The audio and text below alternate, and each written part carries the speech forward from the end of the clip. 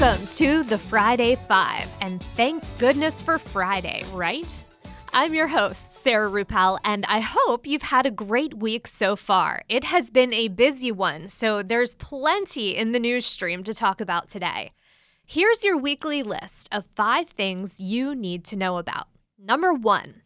Last Thursday, the Centers for Medicare and Medicaid Services and the Trump administration announced another change to Medicaid funding, creating new guidance called the Healthy Adult Opportunity. It's an optional program designed to let states cap their Medicaid funding in exchange for receiving the money as a block grant or lump sum. Proponents of the legislation look at these Medicaid block grants as a way to curtail spending, limit program sizes, and give states more control over their programs. Opponents are concerned that the new legislation will lead to limited benefits and decreased enrollment. One day after the administration's announcement, Pennsylvania Governor Tom Wolf announced that PA will not apply for a Medicaid block grant. We will have links to a few articles in our show notes if you would like to learn more on this topic. Number 2, CVS announced Monday that Mark Bertolini, former Aetna CEO and chairman, would be leaving its board. In addition to Bertolini, Richard Swift and Richard Bracken will also leave their positions, reducing the board at CVS to 13 members. David Dorman, chairman of the board at CVS, made the announcement, thanking each member for their contributions. Number 3, a new concept, food as medicine. Might sound a little different, but that is exactly the program that Kroger is piloting.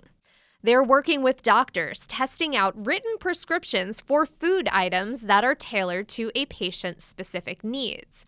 But patients aren't just getting grocery lists. They work with a Kroger dietitian to learn more about how the food items can be incorporated into their diets, taking budgets, lifestyles, and even level of cooking skill into consideration. The idea is to take that you should eat better or that you should get on a healthier diet advice doctors tend to give out generically and give the patient an actual diet plan that will work for them. So far, the tests have been focused in Ohio and largely used for patients with diabetes, but the supermarket chain hopes to work with people with other conditions and open the program up in other geographical areas. Number 4, in Medicare news, CMS announced that the program will now cover acupuncture for Medicare members with chronic back pain. According to Department of Health and Human Services Secretary Alex Azar, chronic low back pain can be a, quote, common and sometimes debilitating condition, unquote. The decision came after thorough review of the pros and cons of the treatment and taking the nation's opioid crisis into consideration.